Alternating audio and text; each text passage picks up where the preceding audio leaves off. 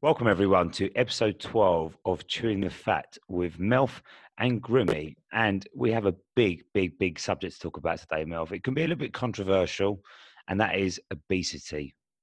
Absolutely, yes. And it's very controversial, very sensitive subject for a lot of people. So we're not going to tiptoe too much about it. We're going to be as honest as we can and back it up with evidence as we like to do with most podcasts. Yeah, we don't want to come across like we're fattest or fat shaming or anything in this podcast as well. We're just going to get very straight to the point. So we're going to get all the disclaimers out the way.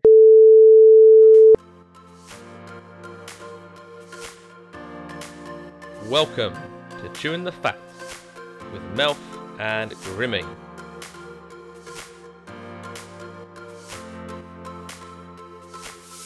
Two PTs talking about life inside and outside of the fitness industry.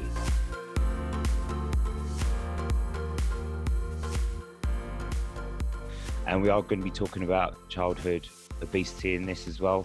So some of you might find this a little bit hard to hear, but I just wanted to get out there that neither of us are doctors. I'm not a parent. Well, at least I know I'm not a parent. Maybe there's one somewhere or two. So Mike, you're a parent as well. So you could have some input into this as well about child obesity. Now, we want to give you some stats first of all to give you an idea of the obesity crisis. Mike, hit me with numbers. Well, I found an NHS publication in 2018, and that relates to adults in England being overweight or obese being at 63%, and of that, 28% of that was obese. The age ranges, generally, the majority of people that were overweight or obese was males between 55 to 65, and the female age range was 65 to 75. Yeah. What about yourself, Matt? Now, I want to give you a stat. I haven't told you about this, but when we look at obesity, it leads to about 2.8 million adult deaths per year. This is through type 2 diabetes, having high blood pressure, heart disease and stroke, certain types of cancer, fatty liver disease, kidney disease. Okay, so this all falls under this 2.8 million. Now, I looked at the current COVID death toll, and that is 590,000. So you can see what I mean by this, that obesity is a bigger killer than COVID at the moment, actually 5 times bigger than COVID-19 at the moment. Again, we're not bashing this sort of stuff, and for us it's more that we're talking about the facts here and what the research tells us about, how this epidemic of obesity is killing people. Yeah, and also, we've got to remember this is also a strain in this country on the NHS as well. So if you're going in for like a knee operation, a back operation, a heart surgery, you'll get medicated for type 2 diabetes. Without sounding too harsh, that is a strain on the NHS.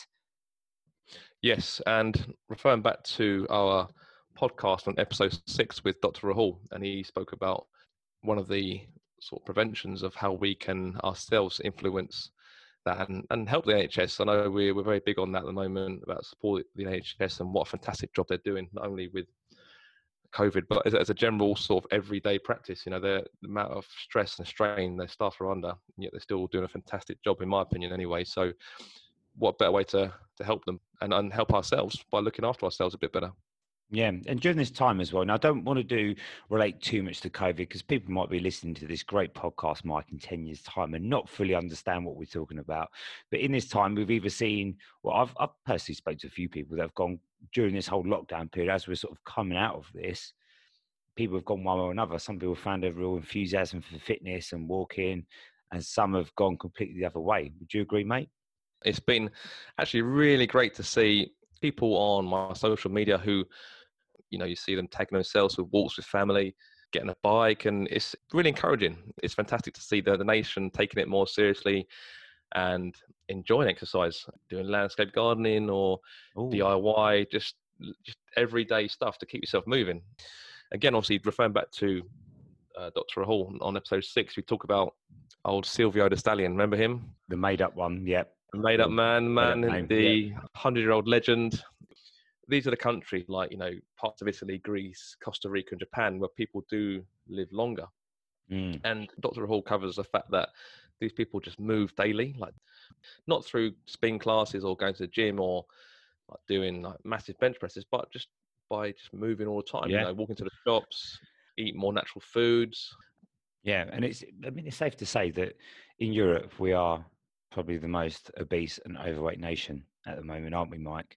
So why do you think that is? Is it more of a Western world thing? Is it down to, would you say, lack of education? Would you say it's down to food being more omnipresent? Like you can go to a petrol garage and pick up a chocolate bar and a sandwich and all these things, or do you think it's just down to simple laziness? Comparing our own personal thoughts to experts like Dr. Rangan Chatterjee, who talks about diet, activity, stress, sleep, and sort of mental health. And I think a combination of that with regards to sort of education too, you only got to look at places where there's more fast food joints. You've got 30% more chance of becoming obese based on where you live as well. And that's got to be a big part because, you're surrounded by temptation, surrounded by cheap deals. Your environment plays a huge part too. And I think we're living a culture now where we want everything quite quick. Like I remember when I grew up, my mum always like cooking dinner every night, like cooking a proper like home cooked dinner. But nowadays, I think even myself as well, it comes down to a bit of laziness as well. We maybe eat out more, we get takeaways more, we can order through apps. It's just a little bit more available to us. Thinking back to the day when we grew up, I think I was about 16 when I had my first mobile phone, and these are the old school Nokia 3210s. Those of you who don't know what that is, Google it. Nokia 3210. That was the original mobile. That was Snake, that game. Making it, And and also text messages where you had to pay a certain amount to get like at least 10 messages, and you used none of this unlimited. You used to be able to make your own ringtone, I think, on that one as well, didn't you? Oh yeah, it's all mono ringtones, nothing like it is nowadays. Even then, growing up, I still had dial-up rather than broadband, and as soon as you get to broadband, it's like a completely different change of speed. And nowadays, the thought of having that speed broadband is like, well, that's way too slow. And everything that we have nowadays is like too easily available. So the thought of having to spend 30 minutes cooking a meal is like, oh, really? Yeah. Rather than, well, I can get this meal delivered to me in 15 minutes, or I could microwave this meal in 2 minutes. You know what? Waste 25 minutes, but I can get it done in 3 minutes. Yeah, I think kind of what you said there as well. I think it's a bit sort of quicker. Like kids are more on iPads, kids are more on mobile phones than what they used to. Like I sound really old now when you say like back in the day, like I used to be down the park for hours. I used to only go back for like dinner, and then I was out again, building a ramp somewhere. Do you know what I mean? I was gone all day. So I think as our generation probably did move generally more and more than the kids nowadays. I think there's so much more distractions which aren't active related. There's less of that, and it goes back to the whole point of that daily sort of movement. And we're not generalizing people or generalizing the cause of it, because there are some deep-rooted issues that does cause obesity. We're not experts, but one thing that we do agree on is that exercise itself does massively help close stress loops, and stress is a big part of obesity. People kind of like use food as a comfort. Also, sometimes boredom as well. And exercise can help close that stress loop and allows you to make more, say, informed decisions, whilst also creating a much better energy balance for you. Yeah, I think what you said, Mike, as well. Like a lot of adults emotionally eat. That is such a big thing. It's down to like probably our psychology more. I mean, even nowadays when, there's so much information out there regarding food education, and well, sometimes it boils down to our psychological attachment to food is a bigger driver than actually what we know. So it's sort of our emotional side versus our logical side, if you've ever read the old chimp paradox. But also, Mike, as well, do you think there's something in certain, I know we use the word somatotypes, but most people will know that as body types. You've got like, where you had like an endomorph, which was typically someone wide hipped, wide shoulders, quite short, and carried quite a high fat percentage. You've got a body type that is someone who's typically more mesomorphic, which means quite muscular, narrow waist, broad shoulders, strong legs. Then you've got someone who's ectomorph, someone who's tall, thin, narrow shoulders, and narrow hips. And a lot of people maybe suggest that it is genetic. Mike, what do you think when it comes to obesity or even being overweight? Genetics do play a little part, You can't argue with that. However, I think we spoke offline about this, and we were just saying that you can still control what you put in your mouth. And as we do get older, our metabolism does slow down. And the problem is we continue to eat the same amount of food. So naturally, our weight increases. As I mentioned before in the stats, that in adults, the majority of people that are overweight or obese are in their 50s, 60s, and 70s, sort of that age range as well. So by the sounds of it, people are still consuming the same amount of food, but are moving less. So we can control what we put in our mouths, and that's going to be a big part of that, and understanding it. I mean, what are your thoughts? Yeah, I mean, I personally think when it comes to, we can always hold this almost this crutch that I'm a certain body type. You know, my mum was this way, my nan was this way. So I've seen people that have been 5 stone overweight, and they've turned around and said, "I will never be 60 kilos or whatever they're aiming for," and they've done it. They've done it, and they've kept it off.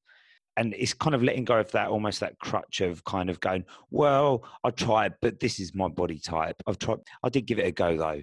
So I think being overweight or being obese is probably more environmental. It's who you have around you. It's your partner. It's your family. It's even down to your friends. Do your friends rather go down to the pub a few nights a week? Then you're more likely to go down the pub. If your partner's not very health conscious and pretty out of shape, then that is going to feed onto you as well.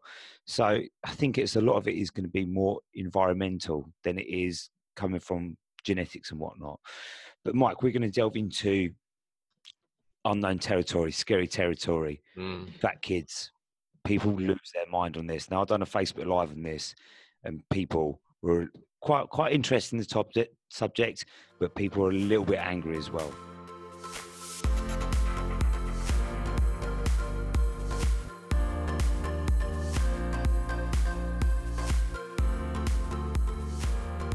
It's important to recognise that childhood obesity is very serious, and it needs to be sort of not swept under the carpet. Dr. Rangan Chatterjee, he mentions that 1 in 10 children are obese when they start school, which is quite scary. Yeah. Only 1 in 20 children who start school obese will be a healthy weight when they leave primary school. My son started school last year and he's 5. That's scary to think that by that age that kids are classed as obese. Yeah. Like I said, this is where people are going to go, "Oh, Matt, you're an idiot now," but you know, because you haven't got kids or whatever. But I think you said is true, Mike. I think we've got to look at more of a preventative measure rather than a cure later. Yeah. Like, you know, if kids are potentially developing type 2 diabetes in the adolescence, that shit is not cool. And I think as a parent, this might sound really harsh, but I think there has to be a level of acceptance. Your kid is the way he or she is because of you. It's not because you're evil. It's not because you want your kid to grow up with type 2 diabetes. Yeah. It's usually the other way. It's usually out of love, because you're giving your child everything you may not had when you was growing up. So you're treating them with nice food, cakes and stuff because you essentially love them. But from a health perspective, if your child is heading towards type 2 diabetes in adolescence, then that is scary. A poll was done and 84% of parents believe their child's breakfast is healthy. That's the thing. It's not done perhaps deliberately, that we generally sometimes feel that we're giving our kids the right stuff. And by all means, I'm not a perfect parent, far from it.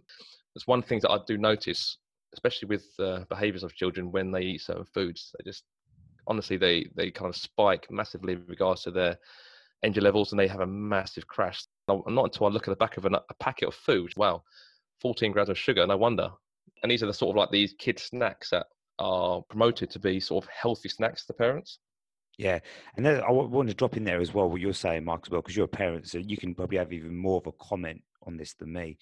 But if you want your kid to lose weight, if they are overweight or obese, and you do want them to lose a little bit of weight, because the biggest thing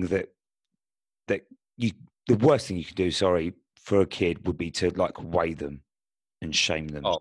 Yeah, I think like you don't want to make your kid aware that they are overweight, because we worry about this as adults most of our adult lives, like everyone, even me myself, I worry about the way I look. Mike worries about the way he looks. It's kind of almost very present with us all the time. So when they're kids, we don't want to facilitate this feeling of being very body dysmorphic.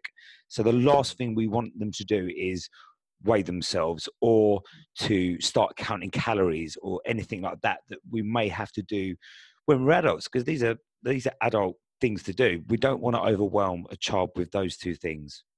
It's such a delicate time for a child, at any age really, that they pick up stuff from their parents' behaviour. And one thing is that's always recommended by a lot of experts is to lead by example. Be the change that you want to see in your kids. If they see you eating different things at breakfast, then it's likely they're going to more chance that they're going to want to try it too. One big thing I did see as well, which I totally agree with, is that don't take away stuff that they enjoy. Rather than take stuff away, why don't you just fill your cupboards with more healthier choices, but still keep the stuff that they enjoy too.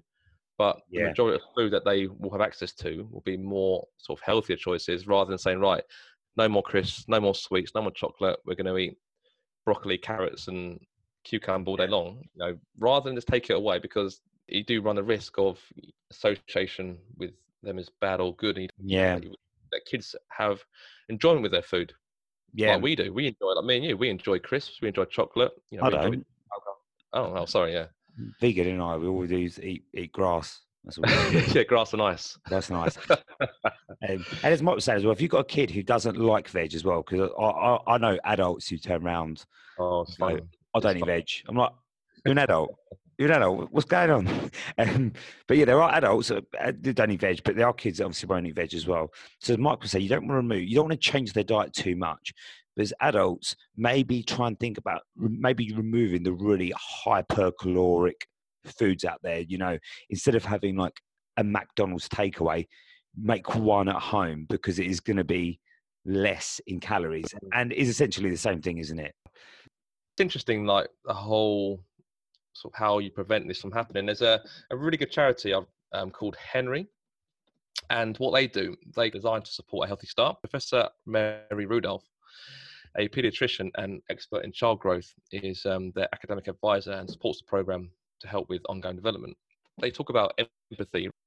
I think that's important, especially for PTs or for parents, trying to relate to kids, because it's important. We were a kid once and we know what it was like eating and saying growing up, rather than just stay there and say, right, son, how many grams of fiber does this broccoli have in it?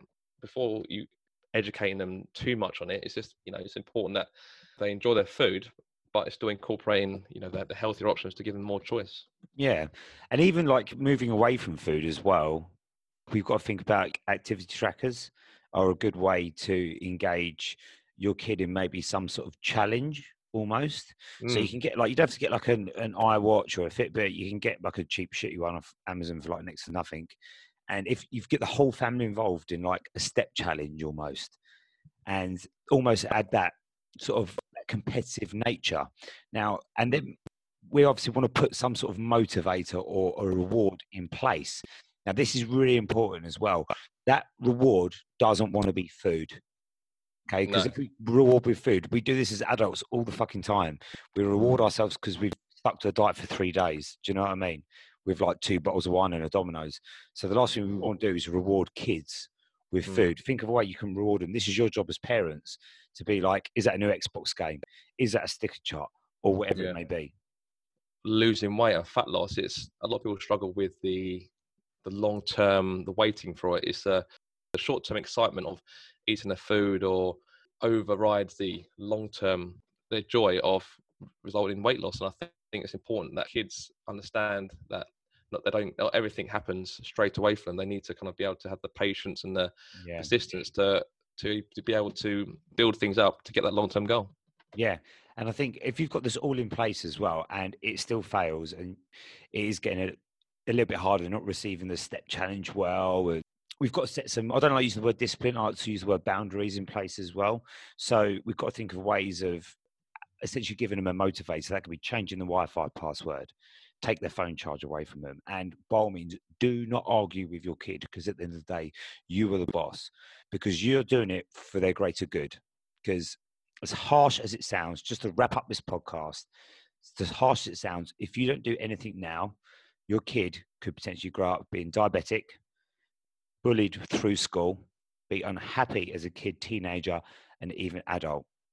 I love my kids to bits and do the best that I can in regards to sort of like trying to lead a healthy, active lifestyle. Same my wife as well. She's active, and we generally eat as well as we can. And don't get me wrong, my kids like a McDonald's, they like ice cream and that sort of stuff, but it's not something that we kind of give them all the time. To parents out there, it's hard. It's not easy, and trying to change a child's eating behaviour is not easy at all. My son would not eat any protein-based sort of meals for a good 6 months, and I couldn't work it out what to do. So we went through all the websites, spoke to all the different parents, and his kids will sometimes take their time in adapting to stuff. And now he'll eat a little bit of chicken now, but it's still progress. He is vegan. Yeah. Just accept it. Accept it. I can't. Come with us. We're vegans. I've got some tofu. Come here. We're trying to be able to relate to you guys out there as parents and non-parents. Yeah, and I think we wanted to create this podcast not to infuriate anyone, but just to open up discussion. So if this podcast resonates with you, fantastic. If it outrages you, also it's good, because this is opening up conversations that need to be had, because it is a touchy subject. Adults don't want to talk about, and especially around children as well. So Mike, what's your final words for today, mate? Final word today is, as always, stay safe, stay well, and thank you for all the support. What he said. All right.